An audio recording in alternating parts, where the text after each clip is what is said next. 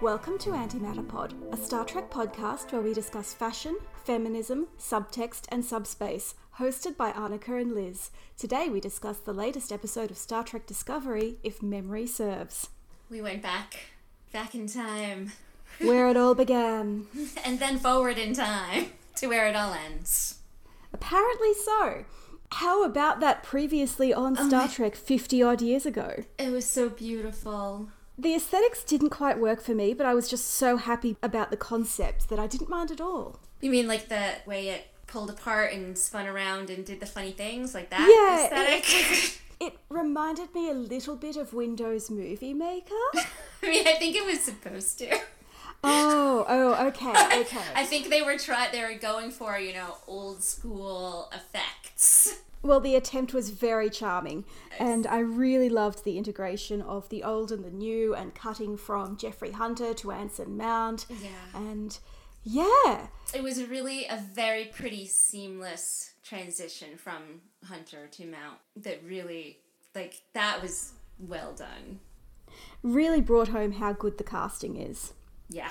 Speaking of, and I know this is out of order, but I really need to get it out of the way. Last week, sort of at the last minute, we agreed that it was very unlikely that Vina would appear.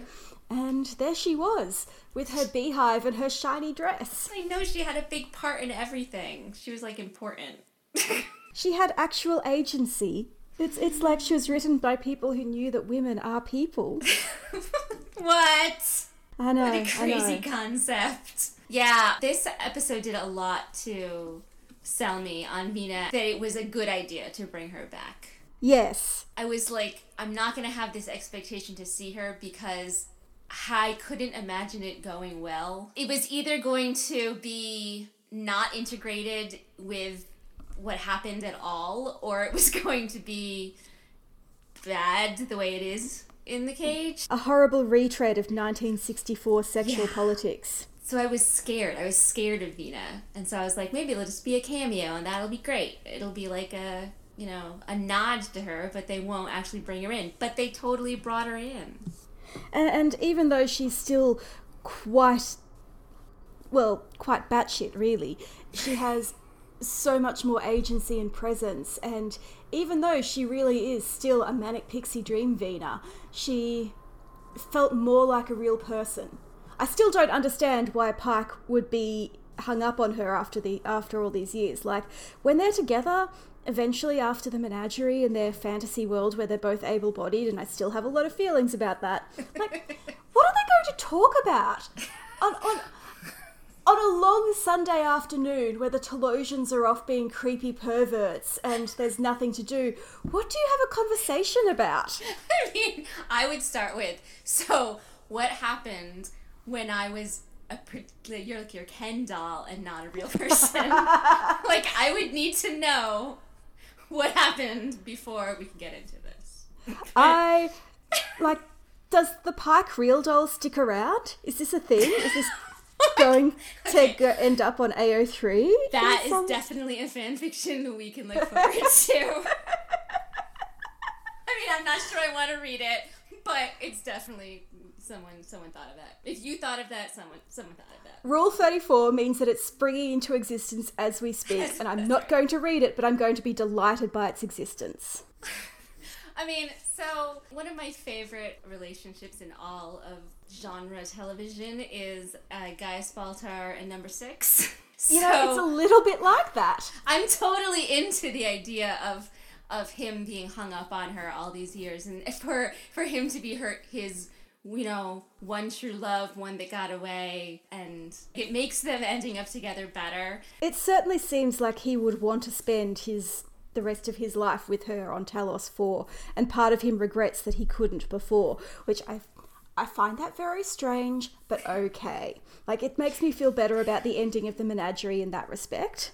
And Mount just really sold it to me. When she shows up and he almost falls over, we haven't seen him tongue-tied and without knowing what to say. He always knows what to say. He has a quip or rousing speech at all times, but he didn't hear. He was, and no one else was there, so it was like this, I don't know, it was just really heartfelt. Yeah, I was like, yes, I've been waiting for this feeling of who am I going to ship you with, and it's your manic pixie dream, Vina, and I'm totally into that. I am suddenly a little sad that we're not going to get, like, him walking around with a head Vina, like Baltar and Six, and just, I love that trope. I definitely want that. I really hope that we at least see her one more time. I don't know. I'll write that fan fiction. That'll be where she's still popping up now and then, and he's like, "Are you real? Are you are you a chip in my head? Am I imagining you? Or did the delusions really send you out here? Is it like lingering?" I'm into it. Did I just hit my head really hard the last time I tried to heroically save someone? In my head, she's always going to be off to the side. She'll be in my head as well as his. Because I really don't think the show's going to go there, but I'm going to go there. I read an interview with Melissa George about playing the role and how she took notes from the original performance but didn't mimic it because acting has changed so much since then. And it was a really interesting interview, and I'll link it in the show notes, but it did sound like she doesn't expect to come back. Fair. Again, in my head.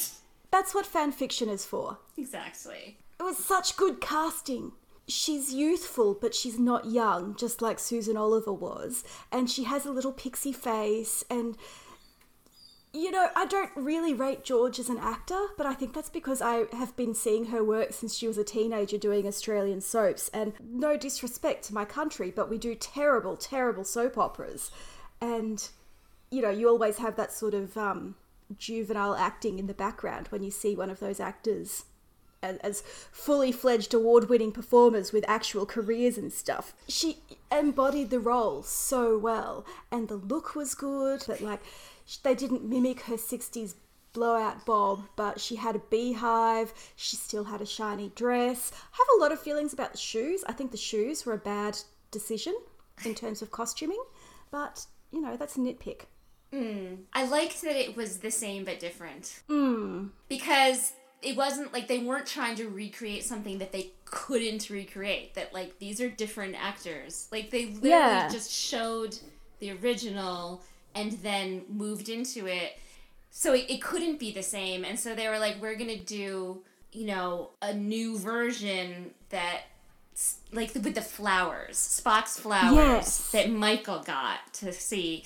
They were the same idea, but they were like, we have a little more money to throw at this, and we can light it in a really beautiful way. But they still had the same idea, and it was very clear what was going on there, and they had Michael do Nimoy, but not, it had Sonequa do Nimoy, but it was still her own thing. It was just very... the whole episode was a nod to the original series, but not even an homage. It was like it was like reinventing, but in a clever way. I don't know. And I think this comes back to what you were saying at the end of our episode last week, that Discovery is an opportunity to revisit old ideas and recreate them for the 21st century in a respectful way that honours the work of everyone who created it in the first place, but also improves upon it. Because what is the point of making something like this if you're not improving on what's already been done? That's what I say when, people there's too many reboots and everything. We're saying the same stories over and over again when nothing's original. And it's like, no. First of all, you can't tell an original story if you've been telling stories for 5,000 years. All these stories have already been told, but if you do it in an original way, your point of view is the difference. Yeah. Every single person can read the same story and see it completely differently. The big reboot that everyone always complains about is Spider-Man, and I think that's because the last few one, they came very soon after the other, Toby Maguire, the other guy. And the first couple were almost retreads. It was the same story, beat for beat for beat. And it was it didn't add a new perspective. It didn't do anything new. And I think that's why the current Spider-Man, the Tom Holland Spider-Man, where we don't have his origin story. And then Into the Spider-Verse have both resonated so strongly because they are new takes. Right. Like, Into the Spider-Verse, it, like, takes what you complain about knowing all the story already and it always being the same and having the same beats, and it uses that to tell the story. It's a new take on an old story, and that's what this episode was as well. It didn't even require you to have seen the cage. Like, I'm glad that we saw the cage, but it wasn't making fun of you for if you didn't see it. If Discovery is the first Star Trek you've ever seen, that's okay. It was telling its own story using the trappings of this other story. Yeah, and it's hardly a retelling of the cage. It's using the setting and the concept in a new way. I think that makes all the difference as well. Right. Yeah, so let's move on from that. I think that was a bullet point that wasn't even on our list. Well, no, Vina. Vina was on our bullet point. It was further down, but I just had to explode a bit at you. I mean, she's important. Yeah. Spock and Michael. They were finally in a scene, actually, where they both knew that they were there and communicating. Although they weren't communicating particularly well. But that was very true, too. Like, their relationship, both in the flashbacks and the present, was so siblings. Like, I was just like, wow, I have 3 brothers, and I can tell you. 3 younger brothers. And it was like, this is true.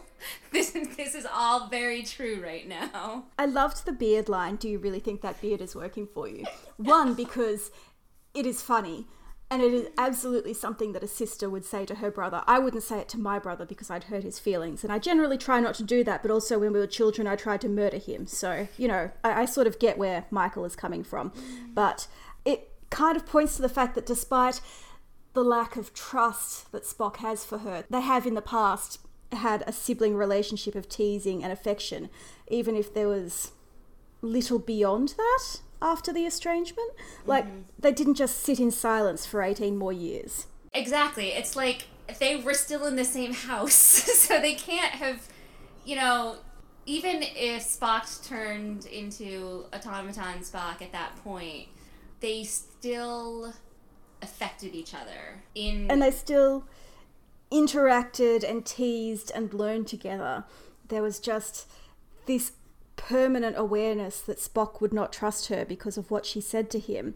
And I think maybe that didn't become apparent until years later when you look back as an adult and go, oh, that's why we never quite connected again. Yeah, that's what Amanda said. She said, this is why we don't have family holidays, or this is why we can't all be in the same room and have a good conversation. This is where I can bring up my bullet point that I still blame Sarek for all of this. Like, Sarek is responsible for everything that is wrong in this household. And secondary is Amanda. And these 2 children are just caught up in it, okay? Right. How old is Michael even supposed to be at this point? I don't think she could be more than 10. Yeah, I completely understand why she feels all this guilt, but at one point she said, I was a child, and Spock's like, I don't care. And it's like, no, but she's right. You cannot, like, a 10-year-old child cannot have this huge weight on her, especially when she'd already lived through so much. And I said worse things to my brother. I was an only child for several years before he came along, and I may have at one point told him that he ruined my life. But, in our family, we have the skills to deal with that. We either politely ignore it and move on, or we apologise and move on. And either way, eventually it just becomes this funny story that I tell on podcasts, like the time he ate a snail. And Sarek's family don't have... It's like moving on is a skill that they don't possess. All Vulcans... They're not good at it. ...are bad. It's because they don't talk about their feelings. And, I mean, I know that they repress feelings. They don't not have them. They're not, like, absent. But they treat acknowledging their feelings at all as something taboo. Right. There's a difference between, your feelings not getting in the way of your decisions and your outlook, and just ignoring that you have feelings. I do think that this is an aspect of Vulcan society which will change, because I don't want to turn this into the Tuvok podcast, but when he is a young man in the 23rd century, he's very anti-human and very straight down the line. Vulcans, humans are not as good. Why are we hanging out with them? And as he grows and becomes older and more experienced and wiser, he's much more accepting of humanity and the more emotional races, and he's much more open about his own feelings. I think his growth parallels that of Vulcan society. I like Vulcans. I don't want to write them off entirely. I just think the 23rd century is a bad time for them. Tuvok is a kid at this point too, right? Like, he's probably like little Spock's age now. I think he's not actually born for another 10 years or so. But well, 10 years is still not... because he serves with Sulu. Yeah. And then he takes like 7 years off or whatever. So... Yeah. His parents make him join Starfleet, and he does so out of duty. He serves the minimum amount of time that he can, and then quits and does his own thing. And then, as an older man, he goes back. After he gets married and has kids and realizes that his parents had his best interests at heart. Yes. Is the story goes. So, and obviously Spock also, he finds his family on the Enterprise and becomes more comfortable with his emotions and does let them show. Even in this episode, by the end of the episode, he was like, I am acknowledging my emotions. Yeah. But you notice he does that with Pike, not Michael. Right. And I think that is significant for the same reason that I said that he finds his family on the Enterprise. Like, Starfleet getting away from his family and Vulcan and joining Starfleet, even though it like caused this rift and everything, was the best thing for him, very clearly, because he found somewhere to belong. Do you have any ideas why Spock would choose Michael to help him and not, say, Amanda? Other than the plot required it, not really. My explanation for why he wouldn't choose Amanda is he cares about his relationship with her more. Like, that's mean, but I feel that he idolizes his mother in a certain way, and he definitely idealizes their relationship. Yes. Maybe he didn't want her to see him so broken. Maybe he didn't want to risk her life. Well, certainly, I doubt Amanda would have the skills to get them to Talos 4 without detection. Yeah. That's also true in that she just isn't... trained. Yeah. Like, she just doesn't have the stuff. And obviously he's not going to choose Sarek because he's not speaking to Sarek. And also, who would choose Sarek? Like... I would choose Sarek. It would be hilarious. And I guess there's no one else. But... I mean, I'm just going through... Michael, but... I suppose if he needs someone who's known him as long as possible, that really just does leave his family and Michael, unless anyone wants to write the AU where he takes T'Pring. I was just gonna say, there's T'Pring. At this point, they're still sharing a mind, sort of. So... I feel like she's probably had a bad couple of weeks. This explains why she was just like, nope. Yeah. No, this isn't happening. I'm gonna go find a new one right now. I have 10 years to figure out how to get out of this. That's how much time you need for a Vulcan. Michael, she didn't think of any of these, rational ideas, and obviously she doesn't know they're in a television series. But she was like, you picked me because our relationship is the fulcrum of this entire plot, and it's... don't remember the exact line, but she put a lot of emphasis on their relationship and how important it was to something beyond them, like to not just the two of them, but to this whole adventure that they're on, which was sort of like, in a meta way, the series. And I was just like, wow, that's like they are just lobbing a real volley at the anti-Discovery people here, because she's saying their relationship that Spock has to his adoptive sister that they don't want to acknowledge exists is the heart of Star Trek. Well, I think, one, Michael is amazing and deserves that place. And two, if you're going to make a prequel series, why shouldn't you do this? Like, go all out. And, of course, Michael and Spock's relationship is integral to whatever the Red Angel wants, because the Red Angel connected them years ago. The Red Angel appearing to Spock for the first time when he's a child in order to save Michael's life from scary Vulcan creature. This is like a good reason for it to be Michael, but it makes me really not want it to be Michael. Like, I really like the Amanda idea better at that point, because I don't want Michael's first act as time-traveling, super-powered creature to be saving her own life. So that she can become time-powered, like, that's the bad part of predestination paradoxes, in my opinion. I am no longer completely sure that the Angel is Michael, purely because Spock melds with her, and I feel like he would recognize her mind. I would hope. But also, we don't know how many melds he's... Like, he's young. How many minds has he melded? We know that he never melded with Sarek. I don't know why he would meld with Amanda, because she's human... and Michael. Like, I don't know. Well, plus there's no trust between them by the time he's old enough to start considering mind work melds. Yeah. It makes sense to me that if you melded with a family member, even if it was the first time, that there would be, like, some kind of, hey, it's a family member, it's a family bond, even if it's, like, definitely with Amanda. But even with Michael, I feel like its melding goes beyond blood. And so it would still be like, hey, it's your sister. Well, yeah, there's, like, common experiences. So I do agree with you that there should be, like, this thing, but I also don't know.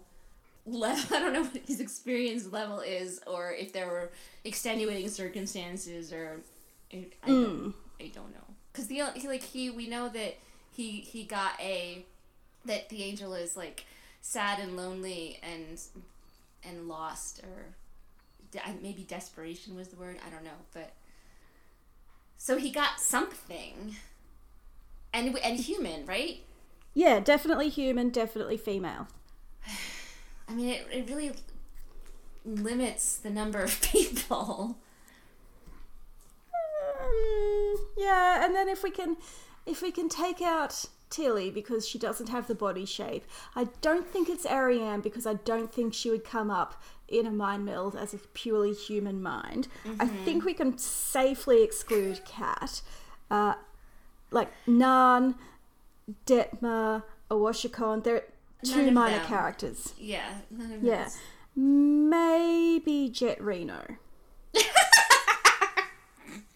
I'm sorry. That would be hilarious. Like, it doesn't really fit. It doesn't really fit with her character as we understand it. No. But it seems odd that she's here and she has these amazing skills and hasn't really had much to do with the Ark yet beyond being rescued. But the Angel thought she was worth rescuing. Maybe it's Vina. I'm sorry. No, I'm seriously considering that. This is how much I don't want to be Michael, I guess. But I should probably get over that, and so that I'm not, like, upset when it happens. You've persuaded me that it could be Michael, but I don't know. I don't feel certain about anything Angel related anymore. I'm just along for the ride. Yes, and I like that. I don't need to know until it's clear. Which sometimes it's clear before it happens on screen, but it's not, like, we're not there yet. There's a lot of speculation. We're in prime speculation time. You know, going back to season 1, this is about the time we were just beginning to suspect that Lorca might actually be from the mirror universe, and that was previously a ridiculous crack theory. Right. So we'll see. Yeah, we have 5-6 episodes left. All right. Let's talk about... Go ahead. Oh, I was going to say, we have some Section 31 to talk about, but along the way, you asked this terrible question, and I cannot get it out of my head. In the mirror universe, did the Emperor really destroy the Telosians, or does she only think she did? I mean, that's their power, right? I know. And I would like to see her face if someone asks her that. I know. Again, it's a throwaway line that no one is going to worry about and is never going to come up again. But I just sat there for like 5 minutes trying to decide if she was successful, because who knows, in that world. Yeah. The Telosians are like creepy enough on our universe. So who, are they less creepy in the mirror universe, or are they the creepiest? There's so many different ways it could go. And so I was just really, because I forget, when we go over to the mirror universe, we see the people we know, and so I forget that the people we know but aren't in that episode, of course there's a Talos in the mirror universe, but I never thought about it until now. But it's I really want to know. I assume that the Telosians in that universe are not very different from the ones that we have here, but, because they're real people and all. But they would have encountered Terran Vina. Ooh, Terran Vina! So now I'm contemplating, the mirror universe version of the cage, and it's amazing.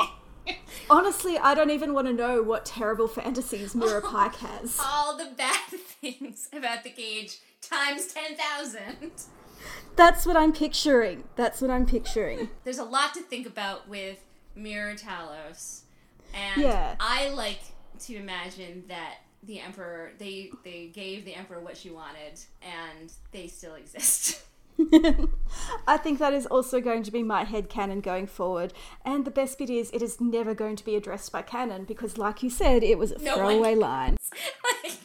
We are the only people who are sitting here contemplating this. But yeah, so speaking of people who are terrible and also incompetent, Section 31. They're so bad at their job. I mean, we haven't met anyone other than Leland and Giorgio, but Giorgio is actively working against Section 31, and no one seems to notice. Even Leland is only slowly starting to get there to maybe I shouldn't trust her. Which is just delightful. Mate, you are such a sheltered, precious baby. I enjoyed the 4 evil admirals who seem to run Section 31 in conjunction with an AI called Control. Apparently that's an idea from a novel which I haven't read, and spoilers, I'm probably not going to go on and read it. But 1, letting an AI run your secret organisation is a really bad idea. 2, so glad that we have more evil admirals, and I'm absolutely going to ship Kat with Admiral Patak, the supercilious Vulcan woman. And 3, I really feel like they should have maybe not recruited Giorgio, because I can only see this ending with Giorgio running Section 31, and how is that going to be good for anyone? I mean, yeah, so... Except for me, a person who loves shenanigans. Obviously, that's going to be good for me. I just recently finished watching Person of Interest, which is literally about a super AI running your covert intelligence operation. I was just this is exactly the same story, and it's great. I love it. I love seeing that story in Star Trek. And the Council of Admirals were amazing. I love that it was I don't know why there were 4 of them in the meeting. There were the 4 races that founded the Federation. It was some weird... There was no in-universe explanation for what was going on. I imagine that it's going to come out that Section 31 and these 4 admirals are in some ways not trusting the newer members of the Federation or something like that. Yeah. I can see that. It's Section 31 is the founders or something. But it was they really only need 1 admiral to yell at these people. The Vulcan was the only one who talked. So the other 3 were just sort of there to be creepy, scary, hey guys, we're the Federation. I loved it because it was what I'm always talking about. It was the Federation as obvious bad guys. It was look, this is textual. We shouldn't trust these people. And the fact that Leland kept trying to talk, like, I loved that she was like, no, I'm disinterested in you, even though it was so misguided to listen to Giorgio over anyone, really. I mean, I don't think that Leland has anything great to contribute to the conversation, so it wasn't like we were really missing his amazing point of view. No, I just like seeing men shut down. Yes, exactly. It was excellent. Happy International Women's Day. Like, the entire time I was just like, man, Section 31 is made up of ridiculously, like, how could you not assume everything that happened after this point would happen? Like, they're just so bad at their job. I almost wondered if they have decided to cut Leland loose and they're just waiting to see how long it takes before he figures that out. Are you retired? Is it going to be a person of interest kind of thing where they shoot you in the back, or is it going to be like a burn notice kind of thing where they just destroy your life but leave you alive to see, so they can continue using you but not pay you anymore? Like, I do not care about Leland, like, at all at this point. I don't care about him, and I am very confident that he is going to die next week. But who's going to kill him? Probably Giorgio. Giorgio. Is it Giorgio? She's the obvious, but since it seems like the Discovery is going after Section 31... Yes, okay. Spoilers for the trailer for next week, but next week we see Kat Cornwell on Discovery guiding the ship to the heavily defended Section 31 headquarters, which, A, she's back, I'm so happy. B, this seems like a really bad idea, and if they kill Kat off, I will be devastated. I mean, that's all we'll talk about next week, just so everyone is aware. I just keep having flashbacks to all those times in 2017 and 18 where I would spend a whole week wondering if Kat was going to make it to the next episode. I'm tired of that. Please, stop. I know she's a supporting character and can therefore be killed with impunity, but I would care. Yeah, I was there. I wrote about it at Women of Warp.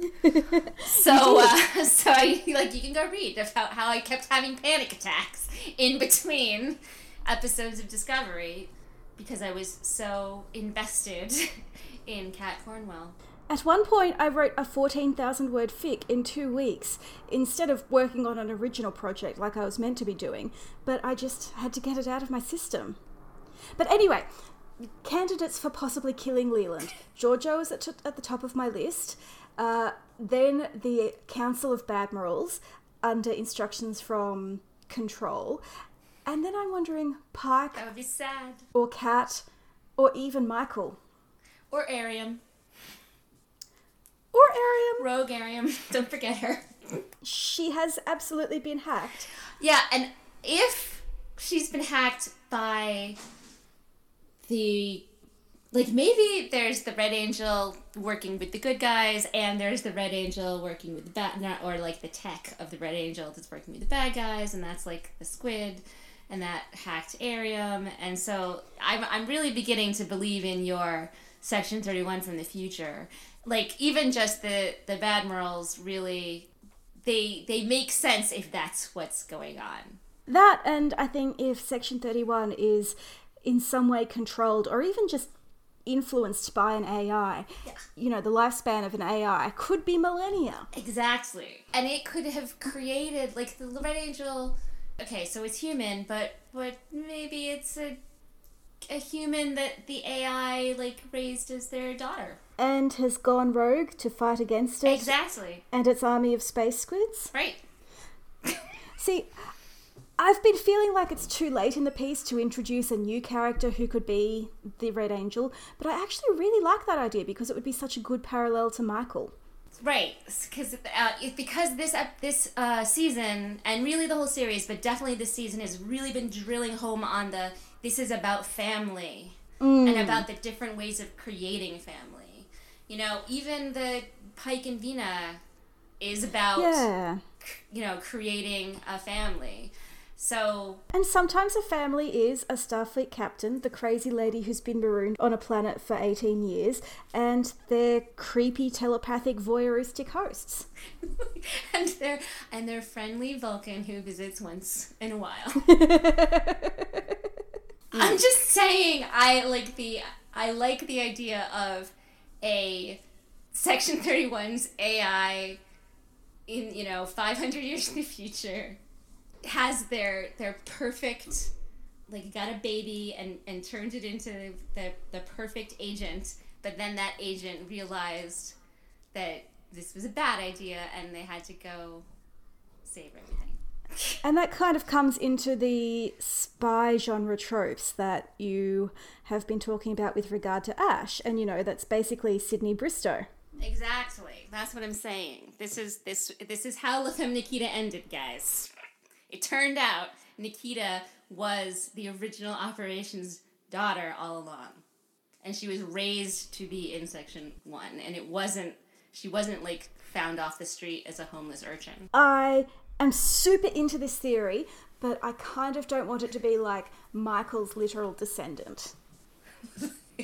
Not because I'm against the idea of Michael having children one day, but I don't want her to be tied into that through predestination. And also we'll just spend the rest of the series forever and ever debating about who the dad is going to be.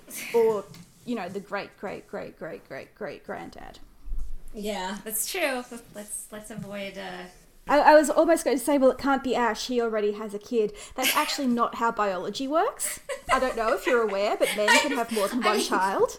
Now, speaking about Ash, he had his own thing happening completely separate from Talos. Yes.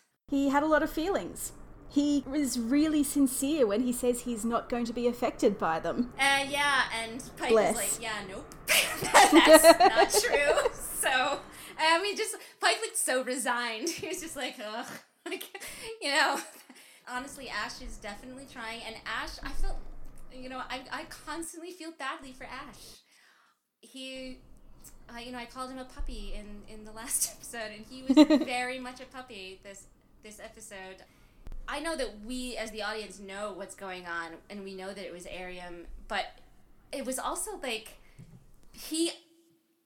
twice in this episode Pike asked him a question and Ash told him the 100% truth, and yes, and then Pike was like, I don't believe you at the end, and it was just really sad to me because Ash was being completely above board, and at the same time I don't blame anyone for thinking that the guy who was secretly another person and was not in control of his actions last year is not in control of his actions this year. It's like, well... It didn't even cross my mind that it's a possibility that Section 31 could have brainwashed him, but I think that Pike raising the possibility is actually really kind to Ash, because a few weeks ago he would have jumped to the worst possible conclusion, and this is a pretty bad conclusion from Ash's psychological perspective, but in terms of not perceiving him as a willing traitor, it's a real step forward.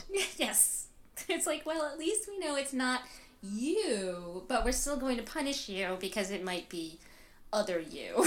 Yeah, I was like, so maybe you should be sending him to sickbay to get his brain checked out, and this time, have security on hand in case something triggers and he goes to break a neck. That's a thing. I mean, I honestly, I'm kind of upset about... Someone said that we haven't met the chief medical officer on Discovery, that it was never Hugh, and it's not Dr. Pollard either. And I thought it was Dr. Pollard. I just read it somewhere, and so I don't know. But whether it's Dr. Pollard or the other imaginary CMO, they are not taking care of their people. We've discussed at length that everyone on this ship needs therapy. But, the fact that they're just letting Hugh sort of go off with Paul and do whatever, that's a problem. That no one's checking in with Ash, that no one, when he first came on board as the liaison, they should have been like, hey, so we're going to do a scan of you so that when we start worrying that something is going on, we will be able to tell that something's different with your scan. Like, it's just, these are easy things. I feel like that's what's done in the military when there's not possession and mind control and crazy Klingon shenanigans going on. That we know about. The first thing you do when you get to a new ship is get a physical. And, like, maybe it happened off screen, but it just seems like they could be doing better in the anticipating medical problems based on the fact that they did all this, you know, they went through it once. Yeah. It's interesting. I've never been a proponent of the argument that Discovery must have a CMO and a chief engineer and all of that, because that's what Star Trek does. Like, I've never really agreed with that. And part of the reason is that I know the original idea for Next Generation was that the chief engineer and the chief medical officer were not going to be regular characters because we want to try something new. And instead they wound up with those regulars and it just sort of became the formula. Yeah. But now I'm wondering, without a major character in that role, is this sort of plot stuff just being overlooked because no one's going, hey, what's this character going to do this week? Yes. I think that is the problem. I think that's exactly the problem. And because it's not important to work in that type of character, we don't know what's going on. Like, I'm just concerned. I'm concerned about everyone's mental and physical health. And it just seems like I don't need it to be a regular person. I'm fine with Dr. Pollard showing up every once in a while and saying something ridiculous, and then I'll be happy with it. But if they're not acknowledging it all, it seems like it's not happening. And yeah, I'm just, where was Hugh? Like we said, where was Hugh last week? Because this week it seemed like he woke up yesterday, and it was weird. It was because there was an episode where he didn't show up at all, but when we saw him before in sickbay, it seems like, hey, you're ready to go. He is being released. You can go now. And so it was just like, what, the timeline is not making sense. Like, you know, even Saru, like, someone should be, like, at least Pike is noticing that Saru is different, but someone should be monitoring Saru because he kind of died. Like, you have 3 people on board that have gone through something that no one else has ever gone through. We should at least monitor that in some way. I know there's a lot going on, but it's true, and these are very, very busy episodes, but I don't know, just dear CBS All Access, please make a web series of 5-minute scenelets every week that's just people quietly doing their jobs. I know. And Saru gardening. And Saru gardening. Oh, I would, yes. I've killed another plant this week, rip my coriander, so I could really do with some tips if Saru wants to offer them. Yeah, so since we're here, let's talk about Hugh. He has some rage. I've seen a lot of reviews saying, well, what does he have to be angry about? Doesn't he know that he's burning goodwill? And I don't think he knows why he's angry. I think this is not just anger, but fear and sadness and the frustrating sense of being in a body that's familiar but unfamiliar, and everything feels strange but in ways he can't articulate, and he's under so much pressure, understandably, but under so much pressure to slip back into his life as if he never left. With the things that I've read have been praising Discovery for not slipping him back into, you know, his life. And they've all been describing it as post-traumatic stress and saying that it's akin to a soldier who is in a war zone and then coming home and being expected to just be happy to be home and no longer in the war zone, but they don't know how to do that. I think that's a really, really apt comparison, and it just highlights the parallels between Ash and Hugh even more. But I don't fault Paul for wanting his Hugh back and for expecting things to go on as they were before. You know, I think there's no precedent for this situation. No. And I felt, I mean, our hearts were breaking for him when he said, is it because you don't want it anymore, or you just can't, and he couldn't even get an answer to that. So everybody, this is a terrible situation for all three of them.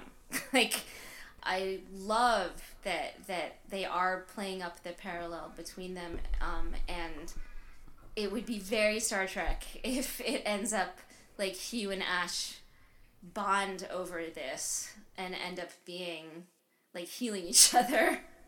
Yeah, I was saying to a friend elsewhere, I don't necessarily want them to become BFFs, but I would like them to become confidants who hate each other a little.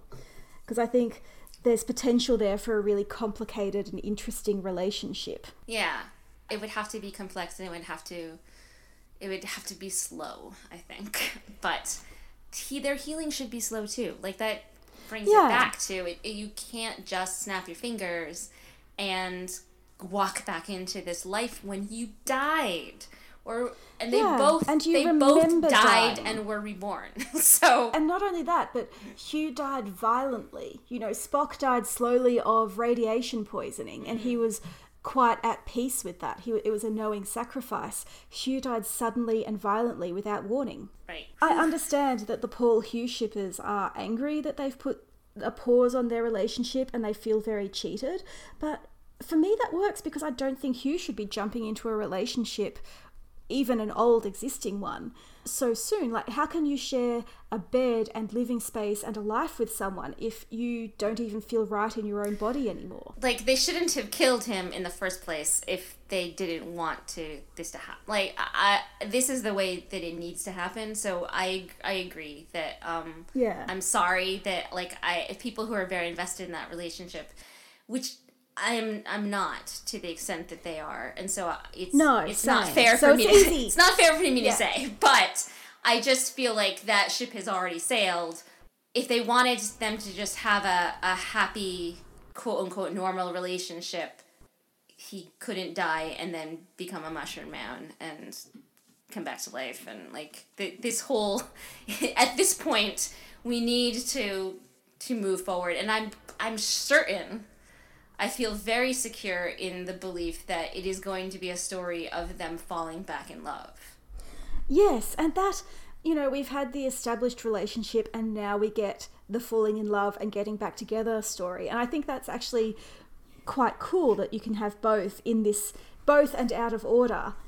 That's very Star Trek. And I from an outsider's perspective, I think those shippers are quite lucky, but I also understand that they would entirely disagree at this particular point in time. It's misery all the time, and that's something that homosexual relationships in fiction get a lot of. Yeah, exactly. So, yeah, I mean, I get it. But it's also no one is happy on the ship. Literally no one is in a happy, secure relationship and doing well. So it's sort of misery all the time for everyone. So at least there's that. Washington and Detmer seem pretty happy with their lives. But that's just because we don't know what's going on when they're not doing their job. I know, it's great. So Tilly is doing okay. Tilly's doing okay right now, but she went through a lot, and it could come back to haunt us at any moment. So this is very true, and also I am interested in where the Hugh and Paul relationship is going, which I wasn't last year. But like you said, the unhappy queer relationship is a trope in fiction. And it's I love Michael because she works so hard for what she gets, whereas characters like Kirk get things handed to them very easily. But I also know that it's a trope that a woman of colour has to work harder, even in fiction, to get what is given to a white male character. And some people just aren't into watching that. Yeah, very, very good points. I mean, I think that you and I are both on the same wavelength where, trauma and misery and terrible things happening all the time is great. But... I like recovery stories. Exactly, but you can't have a recovery story without having the trauma. Exactly. It's like doing hurt comfort without the hurt. Right. And a recovery story, it's powerful because it's traumatic. I guess. Yes.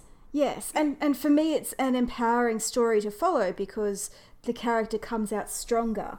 But if you don't like the trauma to begin with, then this is not really a trope or a storyline that's going to work for you. Right.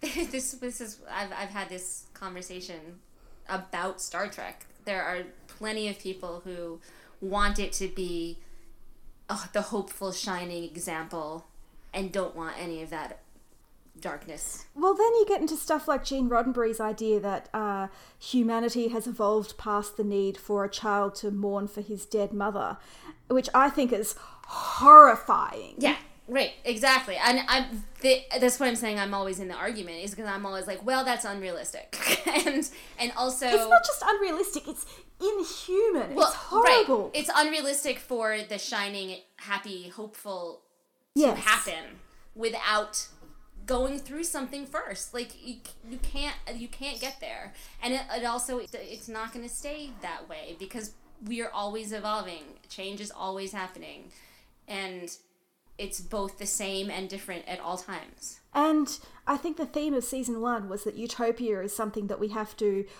It's one thing to achieve utopia, but then you have to do the work to maintain it. Right, because if you don't, then it just becomes Vulcan. But also, if you do too much work, you end up with Section 31. Right. So there's a balance, and that's what Star Trek should be about, and I think is about. Because, again, we wouldn't have all, like, at the end of this episode, Pike makes that speech on the bridge where he's like, I'm not going to order anybody to, go against regulations and all of Starfleet Command again.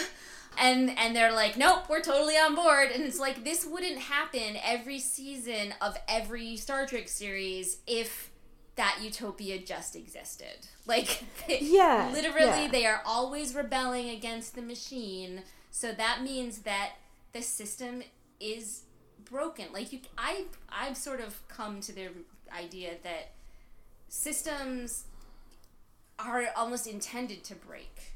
And that fixing them is the that's the utopian thing is acknowledging that this is broken and now we have to fix it again and it's gonna break again and we have to fix it again and you can't just if you just let it be broken, then you get Palpatine in power and you get Section 31 and you get the Terran Empire. It's like building a highway network. It's great to build it, but then you need to do the work to stop it from falling into disrepair. Exactly. And I think one of the reasons I'm so I'm not so frustrated, but I'm mildly frustrated with Discovery's depiction of mental health, or lack thereof, this season, is that they should be doing the work and they're not.